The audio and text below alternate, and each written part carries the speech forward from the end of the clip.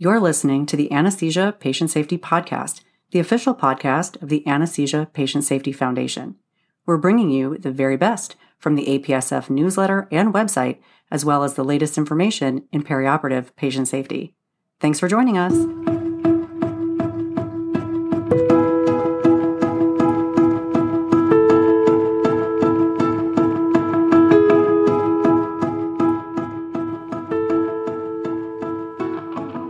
Hello, and welcome back to the Anesthesia Patient Safety Podcast. My name is Allie Bechtel, and I'm your host. Thank you for joining us for another show. Today, Dr. Steve Barker joins me on the show for our next interview with an anesthesia patient safety expert. So lace up your shoes or grab a cup of coffee as we get ready to talk about communication, technology education and monitors, and so much more.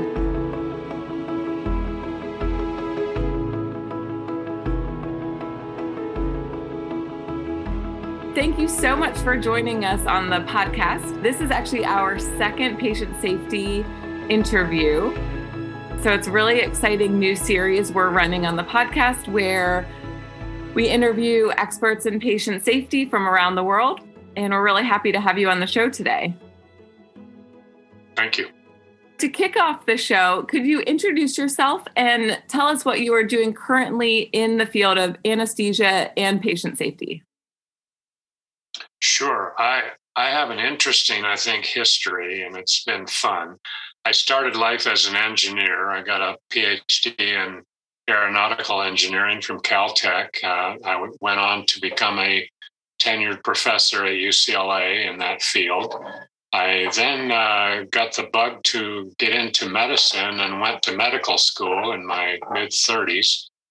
And after getting my MD, I've done 35 years of clinical anesthesia and teaching in academics, 23 of those years as a department chair.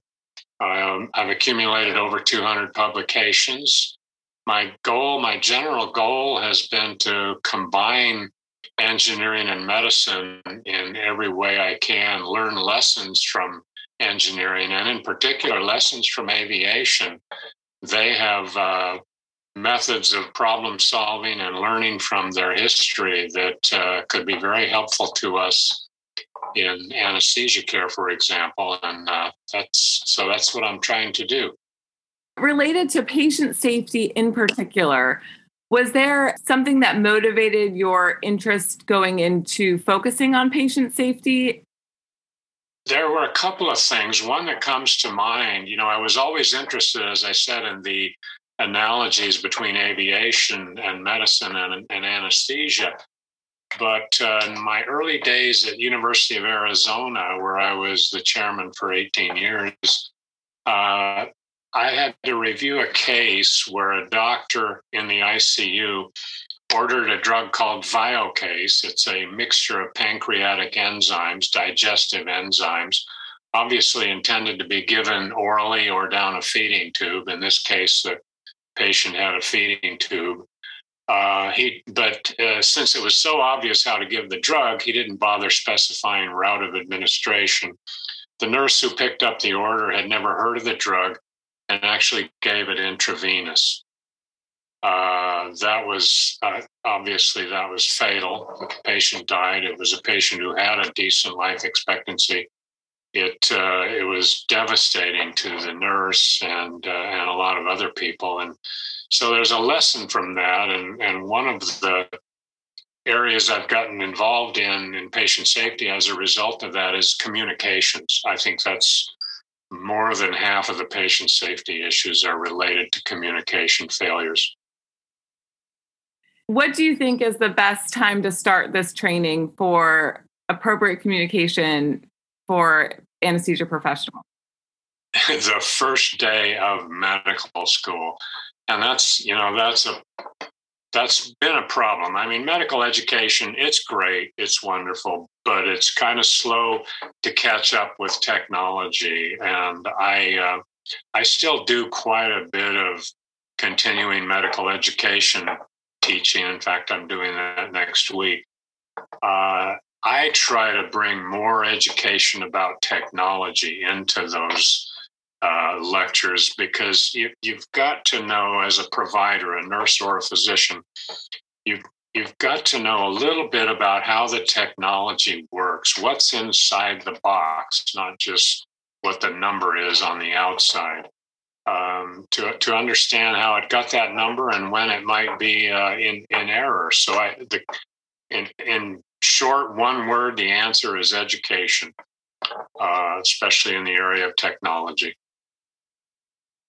I agree. And this was something we've worked on with the APSF and the Committee on Technology in the past 2 years. There's just so many new pieces of anesthesia technology equipment, from monitors to infusion pumps. Do you see a way to help address this kind of in modern anesthesia practice to help departments make sure that their anesthesia professionals are ready to use the technology? It's a challenge, and obviously, as you said, it's a balance. I mean, there is such a thing as too much information, too much detail.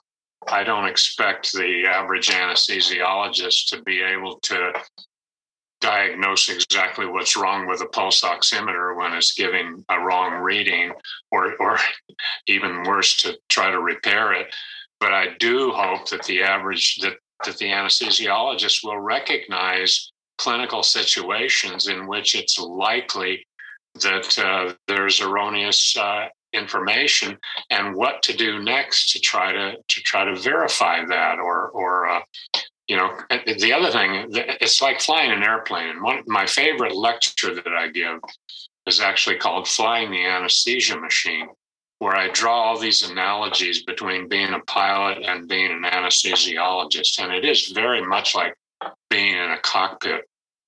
When one instrument, one technology is giving you a reading that doesn't make sense, you go over the rest of your control panel in the cockpit and see if it correlates, see if there's a pattern that makes that one reading stand out as an obvious error, or maybe it fits. And it's the same in the operating room. We've got to learn to examine all of our measured variables continuously and figure out what they mean, not just what they are. And that's what I call flying the anesthesia machine. Excuse me. And it's a real challenge. That's I think going ahead with anesthesia education, that's going to be our most important challenge, and I love working on it.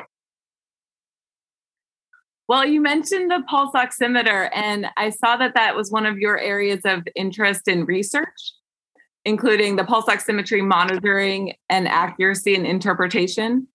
We've actually talked about it before on the podcast. We talked about the accuracy of pulse oximetry monitoring, given that there's a measurement bias in the measurements due to skin tone, so that the pulse ox can overestimate the actual oxyhemoglobin saturation in patients with dark skin tones. And this is such a critical monitor to help keep patients safe. Can you talk more about your research in this area? Sure, and I'm glad you brought that up. Yeah, there have been a number of recent publications suggesting what you said, that the pulse oximeters may actually be more likely to miss hypoxemia in dark-skinned subjects. Now, I should give my disclosure. I am a consultant for Masimo, so I have a relationship with that company, long-standing relationship. As soon as these papers were published, I went back and examined our Masimo calibration data in Black versus white subjects, and in all races actually, but specifically separating those with very dark skin versus light skin.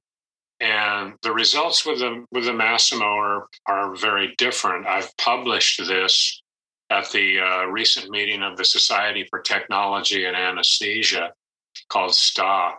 It's on their website. And what we found was that with this oximeter in question was the Masimo, what's called the MightySat. It's a fingertip pulse oximeter. And as I said, we compared in these calibrations, we take healthy human volunteers and we desaturate them. That is, we make them hypoxemic and we take their saturations all the way down to 70%, which is lower than you ever hope to see in the operating room, but it's the range where the pulse oximeter has to work. And we found with that Masimo pulse oximeter, there was no significant difference in the error in either the bias or the variation, what's called the precision, between black and white subjects. That's published, as I said, as an abstract. We're working on the full paper now.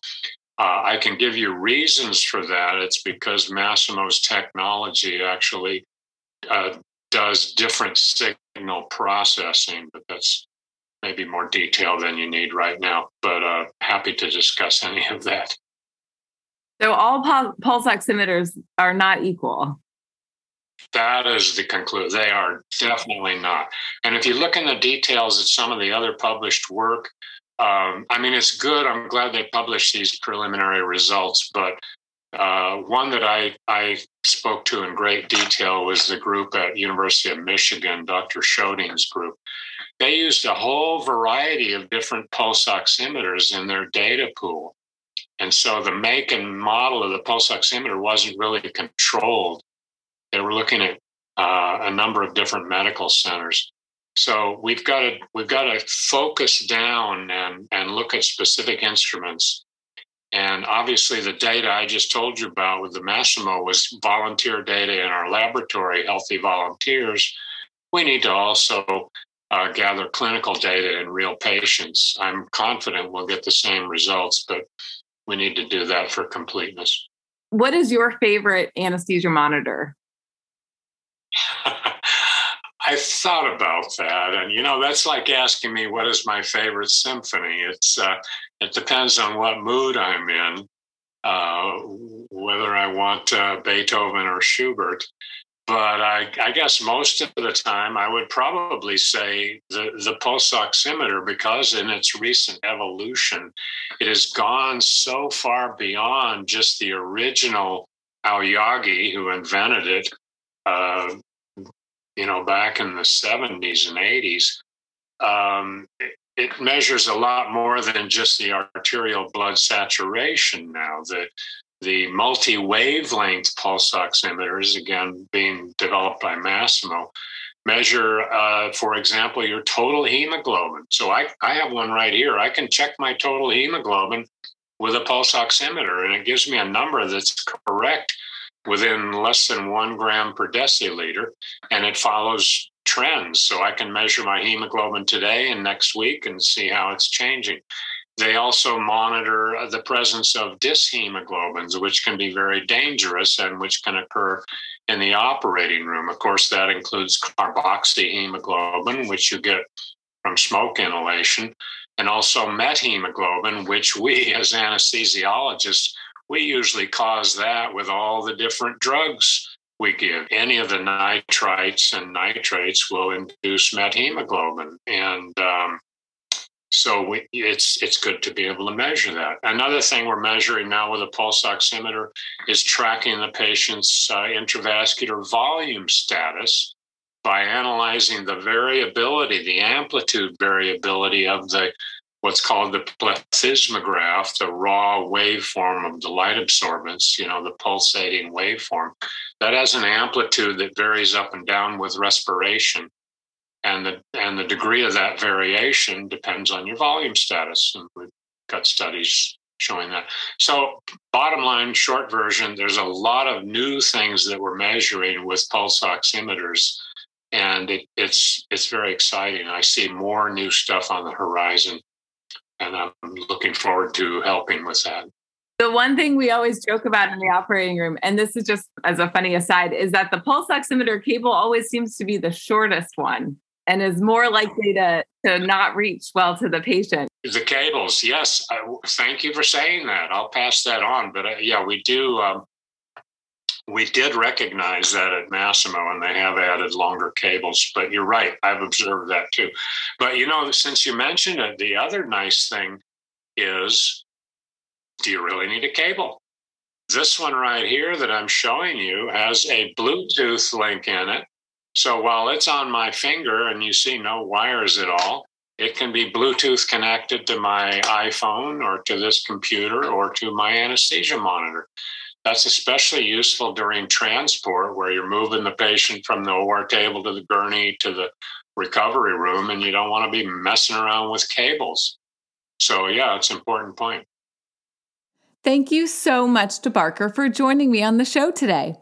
The good news is that this is only part 1. That's right, we will be back next week with more of my conversation with Barker, so mark your calendars. If you have any questions or comments from today's show, please email us at podcast@apsf.org. Please keep in mind that the information in this show is provided for informational purposes only and does not constitute medical or legal advice. We hope that you will visit apsf.org for detailed information and check out the show notes for links to all the topics we discussed today. We also hope that you will connect with us on Facebook, Instagram, LinkedIn, and Twitter. We can continue the conversation about anesthesia patient safety all week long while waiting for the next podcast to drop. Until next time, stay vigilant so that no one shall be harmed by anesthesia care.